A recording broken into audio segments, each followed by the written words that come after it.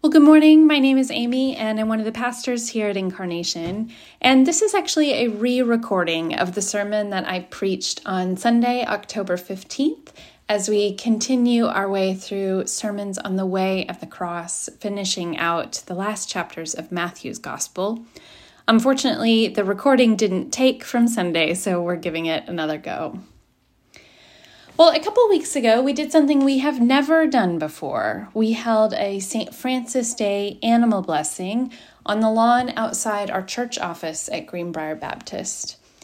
And we timed the blessing service to coincide with these school buses that stop at Greenbrier every afternoon so that we could meet the neighbors and bless these pets that we see all the time in the afternoons that are so important in their lives. And we wanted, even for just a moment, to be bearers of God's blessing in that place.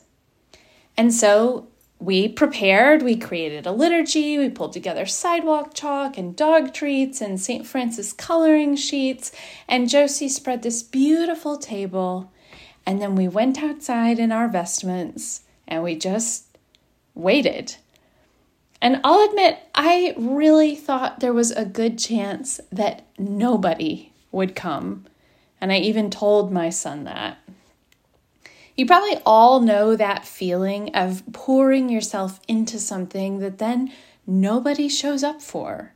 You put in all the hard work of thinking and praying and preparing. You spread the table, you prepare the meal, you put out the flowers and light the candles.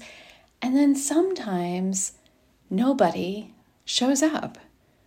It happens a lot in church ministry, but it just happens a lot in life. And today's parable tells a story kind of like that. The kingdom of heaven is like a king who prepared a wedding banquet for his son. But in this story, despite all the preparations, despite the expensive animals that have been killed and this lavish feast that's waiting on the table, despite all of the king's generous invitations that have gone out far and wide, nobody shows up to this banquet. And again, the king sends out his messengers to remind all of his invited guests, the feast is starting, come on. But again and again, his invitation is ignored and rejected.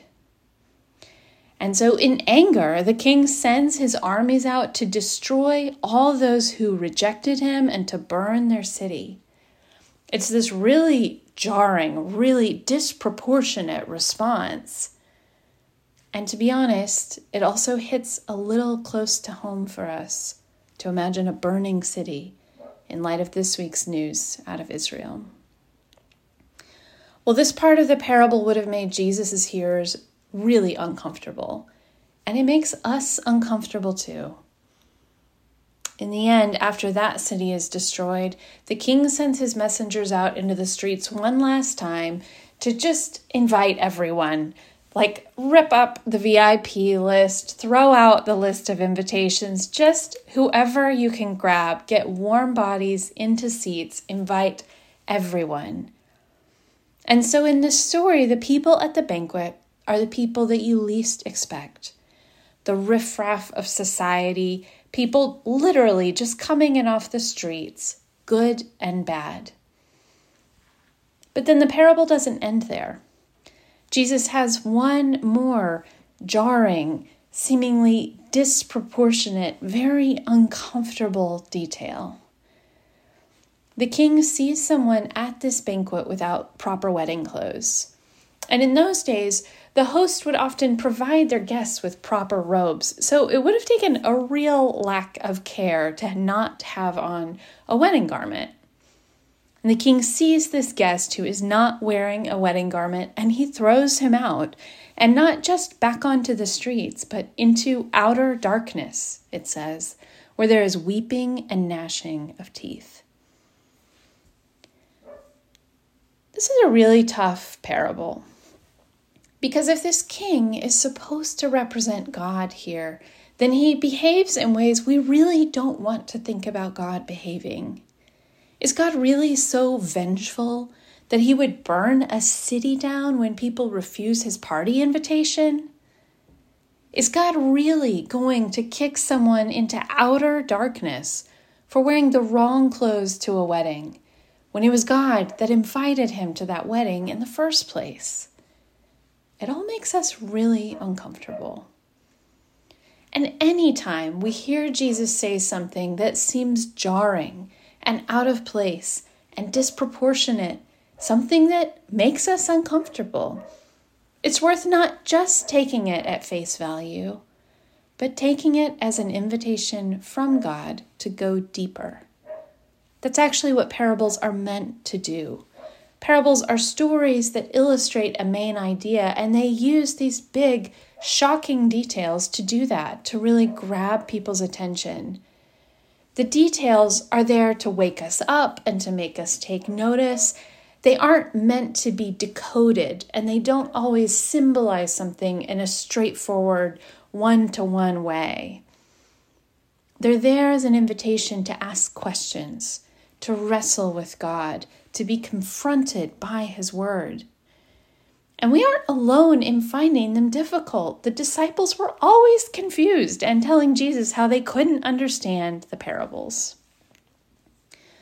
Well, in the case of this particular parable, I think it's worth mentioning that in the year 70 AD, the Roman Empire sacked the city of Jerusalem and destroyed its temple.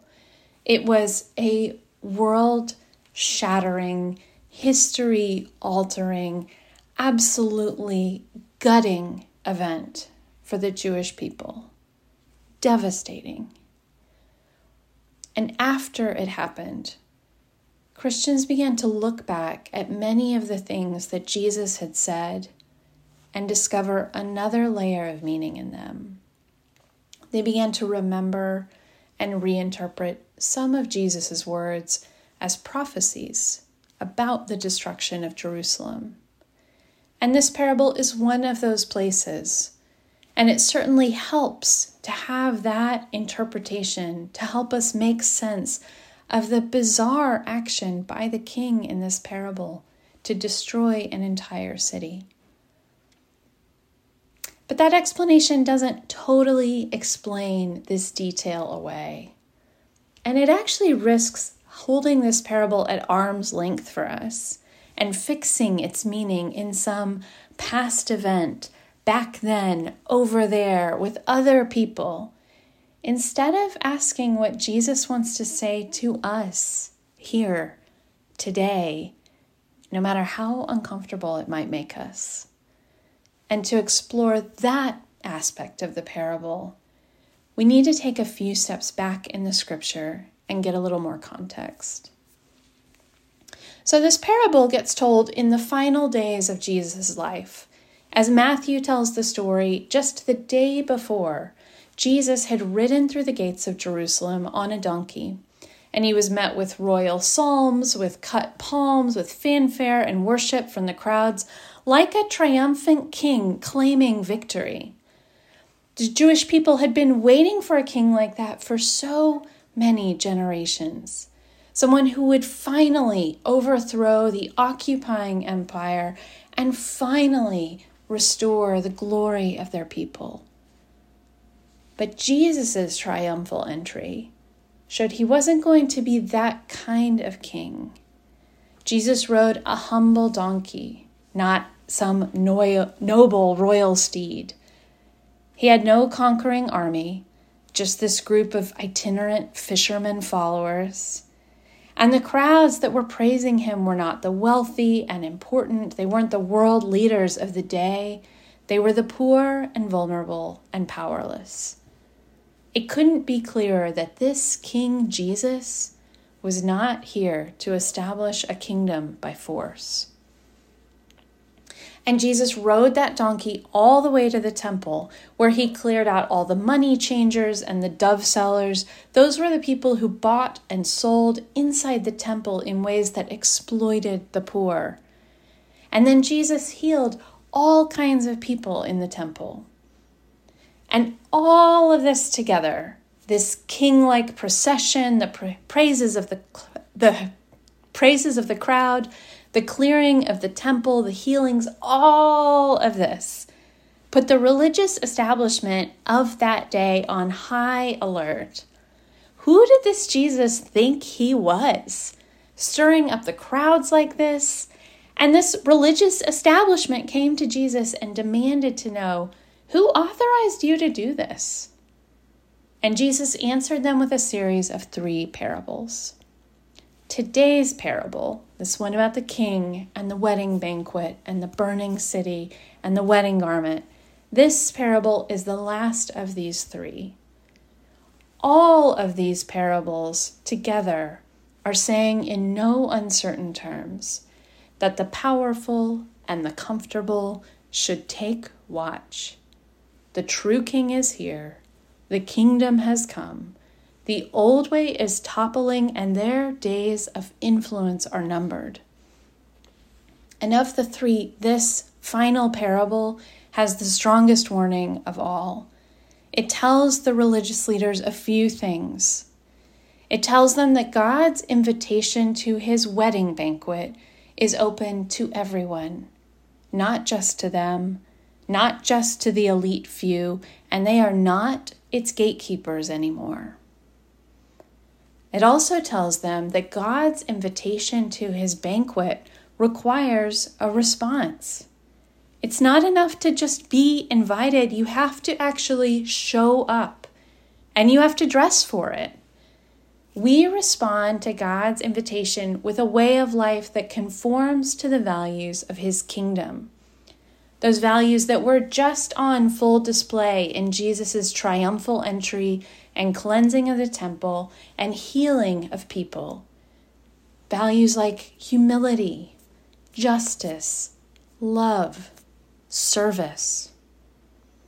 The values that Jesus taught in the Sermon on the Mount, like mercy and peacemaking and blessing our enemies. We put these values on like a wedding garment that marks us as belonging at the banquet. God's invitation comes to us with new clothes, and the King expects us to wear them. And the final thing that this parable told to those religious leaders, and that it tells us today, and this is probably the one that is the most unsettling to our ears, it indicates that God will judge those who do not respond to his invitation. The king in this parable destroys a city and casts a wedding guest into outer darkness. That's the language of judgment. And judgment makes most of us deeply uncomfortable. And that discomfort is why the person of Jesus, God in human flesh, is always good news for us. Jesus already took the judgment of God on our behalf in his own body when he suffered and died for us. Jesus was already found righteous and vindicated at his resurrection. He has already defeated death and is seated at the right hand of the cross of God.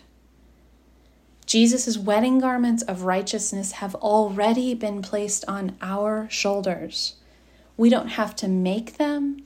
We don't have to earn them, but we do have to wear them. We have to receive this new way of life he has given to us and actually live it, just as he taught us. And I think it's also worth remembering that feeling uncomfortable about judgment is a bit of a luxury that comes with our having lives of relative ease and safety. Now, I don't want to pretend that any of our lives is easy or free of suffering in any way. But there are many people in the world who hold on to the promise of God's righteous judgment as a source of comfort and hope. People who are daily mistreated and oppressed without recourse, who are exploited, who live under injustice and unthinkable hardship. Many of Jesus' followers, then and now, have been people like that. And for them, the promise of judgment is a promise that all things will in the end be set right once and for all. Their invisible lives of faithfulness will finally be seen, and the wrongs perpetuated against them will finally be brought into the light and dealt with by the only one in the universe equipped to dole out perfect justice, God Himself. And that is enormously comforting. We can't escape the reality of judgment in this parable. We can't and we don't need to know exactly what it actually means in real life, what the parable's judgment corresponds to in reality. But judgment is there. But we can also trust that God is just and that Jesus has borne our judgment. Well, I want to end back at the beginning, at the wedding banquet itself, at this thing to which God has invited all of us. This image of a wedding banquet shows up all through Scripture, in the prophets and Psalms, in Jesus' teaching, in Paul's letters, in John's revelation. And this wedding banquet is a picture of the culmination of God's work on earth, His making everything new, restoring all creation, ending all sorrow and suffering, opening up heaven's storehouses so that everyone has plenty, and finally establishing His kingdom of justice and peace. And it's a wedding banquet because God is marrying His people. He's pledging Himself to them in steadfast love once and for all. And He's becoming one with them through His Son Jesus. At this banquet, the rupture between God and humanity will be fully healed, and our union with God will be fully restored, so that we can enjoy His presence fully forever. And so I want to read again Isaiah's version of this banquet, which we heard read earlier in the service by Becky. On this mountain, the Lord of hosts will make for all peoples, a feast of rich food, a feast of well-aged wines, of rich food filled with marrow, of well-aged wines strained clear. And He will destroy on this mountain the shroud that is cast over all peoples, the covering that is spread over all nations. He will swallow up death forever.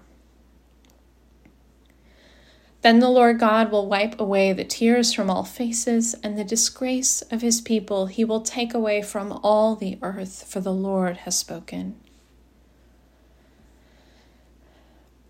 This is the feast that God has promised to all who hear His invitation and respond. And I don't know about you, but this week I am longing for it. This week, as we've watched events in Gaza with fear and grief and shock, we've watched as the destruction and human casualties just continue to mount, as new horrors of human cruelty are revealed and humanitarian crises that we can't even imagine begin to unfold. In the midst of all this, hoping for some distant wedding feast feels naive and pie in the sky. And that's why I love how our psalm for today, Psalm 23, reminded us, God sets a table in the midst of our enemies. God's wedding feast invades hostile territory. God is bringing the abundance of His kingdom and the fullness of His promises into the midst of our broken humanity, so that even here we can look toward this wedding banquet with hope. That one day God will feed all hungry people and will dry all tears and remove the shroud of violence we live under and undo death itself. One day God will meet all our brokenness with all His abundance and heal it forever. This is what God is already doing now, And this is where all human history is going, ultimately. And so we can lament and cry out and pray for this kingdom to come. And until then, we can respond to his invitation by putting on our wedding garments.